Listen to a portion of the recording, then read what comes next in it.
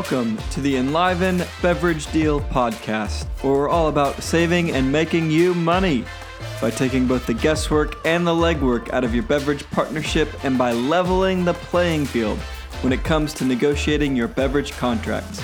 I'm your host, Tim Harms. We've got a great show for you today. Stay tuned. Great to be back for another episode of the Enliven Beverage Deal podcast. Today we're welcoming Martin Strobel, the airport practice leader at Enliven. Martin, welcome. Thank you. It's great to be here. I got a question for you. What is your favorite David versus Goliath story? What's your favorite story of the little guy? Boy, that's a tough one. There are so many great stories that are kind of based on that, the little guy who struggles and comes along and, is able to overcome all odds. It's interesting. My first thoughts go to, all the great boxing movies, the Rocky and the Cinderella Man and those movies like that. But boy, what a great set of stories that come from that David Goliath story. I mean, it's, a lot of times you think it's just the story of America, where, a bunch of ragamuffins, stand up to King George. That's right. Yeah, my mind is this will give you a peek into my world. My mind right now, just because we're reading this before bedtime with our daughter, Delphi puts on her ballet shoes and goes to ballet school. And she is transported magically to Enchantia, where she gets to save princesses. So what's better than ballet school and magic world of princesses? Fighting evil King Rat right now. Well, today we are talking about the little guys, and specifically how beverage deals can help small businesses. And you think about Coke, you think about Pepsi, you think about Dr. Pepper. I mean, huge behemoth companies. It's not always intuitive to think that beverage deals would help out the small business. But you're actually here to share with us 4 reasons why small businesses do indeed benefit and can actually get ahead by partnering with a big beverage company. Can you walk us through those 4 reasons? Yeah, and really what I think one of the things people need to realize about, and we call them concessionaires or merchants, it is a tough business. They are, whether it's a news and gift stand or a restaurant, business is really difficult. And prior to COVID-19, it was hard. A lot of competition, a lot of requirements on merchants from airports. They can be very, very profitable, though. So, the big guys, the global concessionaires, they are making hundreds of millions, up until this year, we're making hundreds of millions of dollars a year. But a lot of times that, as you said, David versus Goliath, the David, the small local operator or the smaller regional operator, a disadvantaged business, an ACDBE concessionaire, oftentimes doesn't have the resources that a global concessionaire has in order to make their business work at an airport. And so what we have been focused on, and it's really a direction from our airport prospects and clients, is we've got to protect these smaller concessionaires. In no way can a beverage deal or a pouring rights agreement negatively impact the financial condition of merchants. And so we've really been focused on that, and it's kind of been distilled down to 4 key categories. One is cost of goods, the product cost of beverages. So that's the first. The second is service, to make sure that their service stays as high quality as it can. The third is equipment, and then the fourth is increasing their sales through marketing. And so the first one is, when we do an RFP for pouring rights at an airport, one of the first things that we'll tell the beverage companies is that they have to match the lowest invoice price at an airport. And so, and again, we're talking, this is just about wholesale pricing.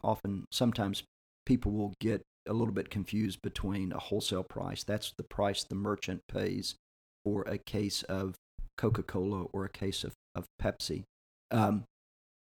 The beverage companies have to match the lowest prices that are available to any concessionaire.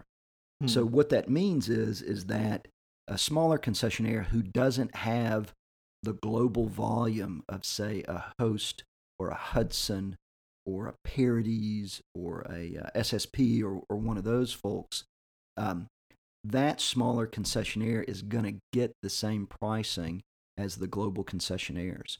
And so what that does is oftentimes we've seen a reduction in price, wholesale invoice price to a smaller concessionaire be 35% of what they were paying previously. It's remarkable. I mean, it really is remarkable, the invoice savings that a smaller concessionaire can see. Now, it's not all of them.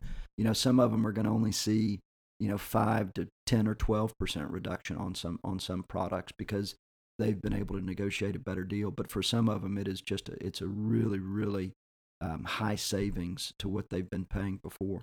And the small business, I mean, these are really thin margins. I mean, when you're talking even 5 to 10% on beverages, such a critical piece of your business, I mean, that's meaningful. Yeah, it is. Because a little bit of, and exponential is not the right word, and with your background, you can help me. But if you're saving, a quarter on the, a quarter, 25 cents per bottle, but you're still able to sell it for $2, it increases your margin. I don't say exponentially, but what do you call that when that happens? Exponentially sounds good. Why not? Yeah. But you're obviously coming at this from the airport landscape. But even a small restaurant chain accessing national account pricing, or a small hospital system being able to achieve the same pricing grids that the national for-profit hospitals are able to do. I mean, that's a big deal. You're able to leverage the size and scale of the big guys and actually bring those benefits directly to you. Yeah, and so a lot of people look at it and will say, "Oh, I get it, because you're taking this airport, the Dallas-Fort Worth Airport or the Detroit International Airport, and you're bringing all that volume together, and you're using that volume to get better pricing for those concessionaires." And that's part of the equation. But the other part is this preferred relationship that only the airport can guarantee to a Coke or Pepsi. So Coke or Pepsi knows they're getting this volume, but they also know that they're getting that preferred relationship or exclusivity. And that's one of the reasons that they'll lower the price also. So it really is, it's something that, even a regional concessionaire, or like you said, a regional hospital chain or healthcare system, they could go to Coke or Pepsi and they could really negotiate the price. But unless they can offer that preferred or exclusive platform for the beverage company, they really won't be able to drive those prices down like the global folks can. Yeah. All right. So the first benefit partnering with the beverage company is lower cost of goods, lower invoice pricing, wholesale invoice pricing. What's the second? Yeah, the second is really the service piece. Okay. So if you're running a restaurant in an airport and your fountain machine breaks, for a day, it is considerable profit loss to your restaurant. Decimates sales. Yes. Yeah, it negatively impacts sales. And so typically what happens when an airport does a pouring rights deal or a sponsorship agreement with a beverage company, that beverage company has somebody at the airport virtually every day. And a lot of times almost all day, or at least 4 or 5 hours a day. So when something goes wrong at a restaurant or at a news and gift shop, a cooler breaks, usually that gets fixed. I don't say almost immediately, but usually the window is within 2 to 4 hours. And so the airport is leveraging its size to get better service for its concessionaires. And if you're an individual concessionaire trying to call through, work through Pepsi's equipment call center or Coke's equipment call center, it can be pretty frustrating. And what you get with a pouring rights deal is just a higher level of service for all of the concessionaires, and that's been a big benefit for a lot of the smaller folks. Okay, well, great. So you can keep the machine running. Keep them running all keep day. 'em running. And if you have an issue, you get them resolved pretty quickly because you're no longer just a one small shop. You are part of a much bigger deal. Yeah. Well, and that leads to the third point is that the equipment that you get, first of all, Coke and Pepsi will usually, every deal I've seen, provide equipment for free to all the concessionaires. So a lot of times the smaller concessionaires may have to purchase equipment or purchase specialty equipment. In these deals, all the equipment is provided at no cost to all the merchants or all the concessionaires, and it's typically new or like new. So you're getting, new equipment that is state of the art, that may use less electricity, all of these other benefits that go along with having this new or like new equipment, and it doesn't break down as much.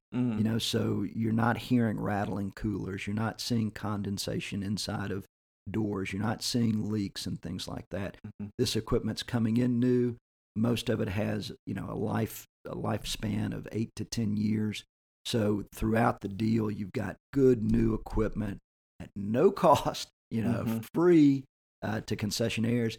The smaller concessionaires really appreciate that because rather than having to spend, $7,000 to $12,000 on a cooler or, some other type of equipment, it's coming at no cost from Pepsi or Coke. Yeah, and this can be, tens of thousands of dollars worth of equipment at every outlet.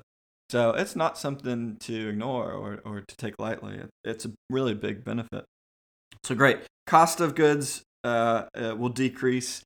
The service level will increase. The equipment will be provided at no charge. So there's a lot to love, but there's even more. Yeah. So when we look at a beverage deal, and as we've put these together for airports, we don't want negative financial implications for concessionaires, especially ACDBE, smaller regional, those concessionaires. And we would like to see the beverage sales increase for them. And candidly, that's what Coke and Pepsi and beverage companies do best. So this fourth piece is through comprehensive marketing programs, beverage sales increase for the smaller and regional concessionaires. And the reason that works is right now we kind of look at an airport as there are almost 3 different spaces. So, but you've got that digital advertising or advertising space. You've got these common areas where you can do experiential or customer engagement programs. And then you have the interior spaces or the lease spaces of the concessionaires. And what the beverage companies do when they have a preferred relationship with an airport, they invest in all 3 of those areas. So you're going to see them investing in digital advertising or wall wraps or other advertising or marketing in order to drive people into stores to purchase a beverage. They're going to do customer engagement, whether it is a sampling or some type of experiential marketing in order to drive people into a unit to buy a beverage. And then inside those unit spaces, you're going to see point of sale, you're going to see neck hangers, you're going to see floor mats, you're going to see all of these incentives put in by the beverage company in order to increase sales. And people will say, well, why do Coke or Pepsi invest in marketing at an airport if they already have the exclusive or the preferred relationship with the airport? And the important thing to know is the only way that Coke or Pepsi make money off of that sponsorship is if they can keep sales increasing. So they're willing to invest money because they know that money generates a return for them. It's selfish, right? but it helps everybody because it increases sales for the merchant, increases sales for Coke or Pepsi, and then the airport takes a little bit higher rent off of those gross sales. So it is, whether it's planograms, whether it is point of sale, whether it's advertising, whether it's experiential, the beverage companies put forth a tremendous amount of effort to increase sales for the smaller operators. The larger operators benefit also, but really the smaller operators who may not have a national team doing their planograms for them, or may not have a national marketing rep who can do point of sale marketing for them. The beverage companies come in and fill that gap for those smaller operators.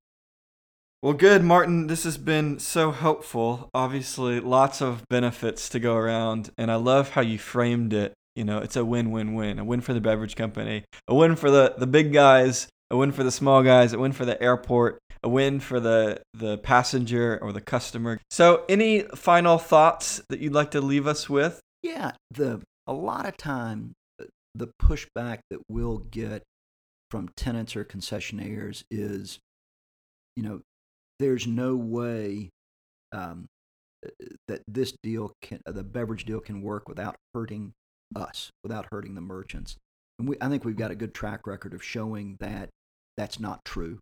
But the thought or the concept behind that is, a lot of people say the pie's only so big, and X number of dollars have to go to the beverage company, X to the airport, Y to the merchant.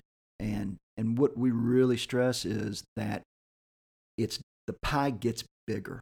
The beverage company, because you're putting together not only the volume and the impressions, but some level of exclusivity or preferred relationship, the beverage company will put more money towards the airport environment, whether it's reducing merchant prices or more funding for the airport. But the beverage company will increase the size of the pie if you put all three of those together. And that's what we do. And so when you think about a beverage deal and how the airport can make a little money off of it, but it not negatively impact tenants, it's because the size of the pie gets bigger. Perfect. Well, Martin, thank you so much. You're always a wealth of knowledge. It's been a pleasure to have you on. And keep fighting the good fight for the Davids of the world, all right? That's right. We'll reach into our bag and put on the magic ballet slippers and slay King Rat. That's right. As a dad of 3 girls, mine are a little older, and we missed that. Our books were Pinkalicious. I remember those were the favorites when they were growing up. All right. Well, thank you, Martin. I appreciate you having me. It's been fun.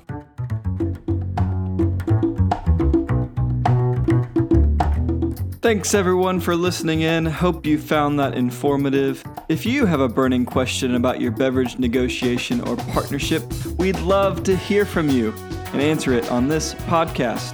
Reach out to us by emailing podcast@enlivenpartnership.com. And hey, before we sign off, I want to remind you that you can take both the guesswork and the legwork out of your beverage partnership. You can level the playing field in your beverage negotiations, and you can save or make your company millions through a new or an improved beverage agreement. The first step is a free beverage opportunity analysis, which will tell you just how much you can save or you can make. Sign up for your free beverage opportunity analysis at enlivenpartnership.com and by clicking Free Savings Estimate. On behalf of everyone here at Enliven, thanks for listening in.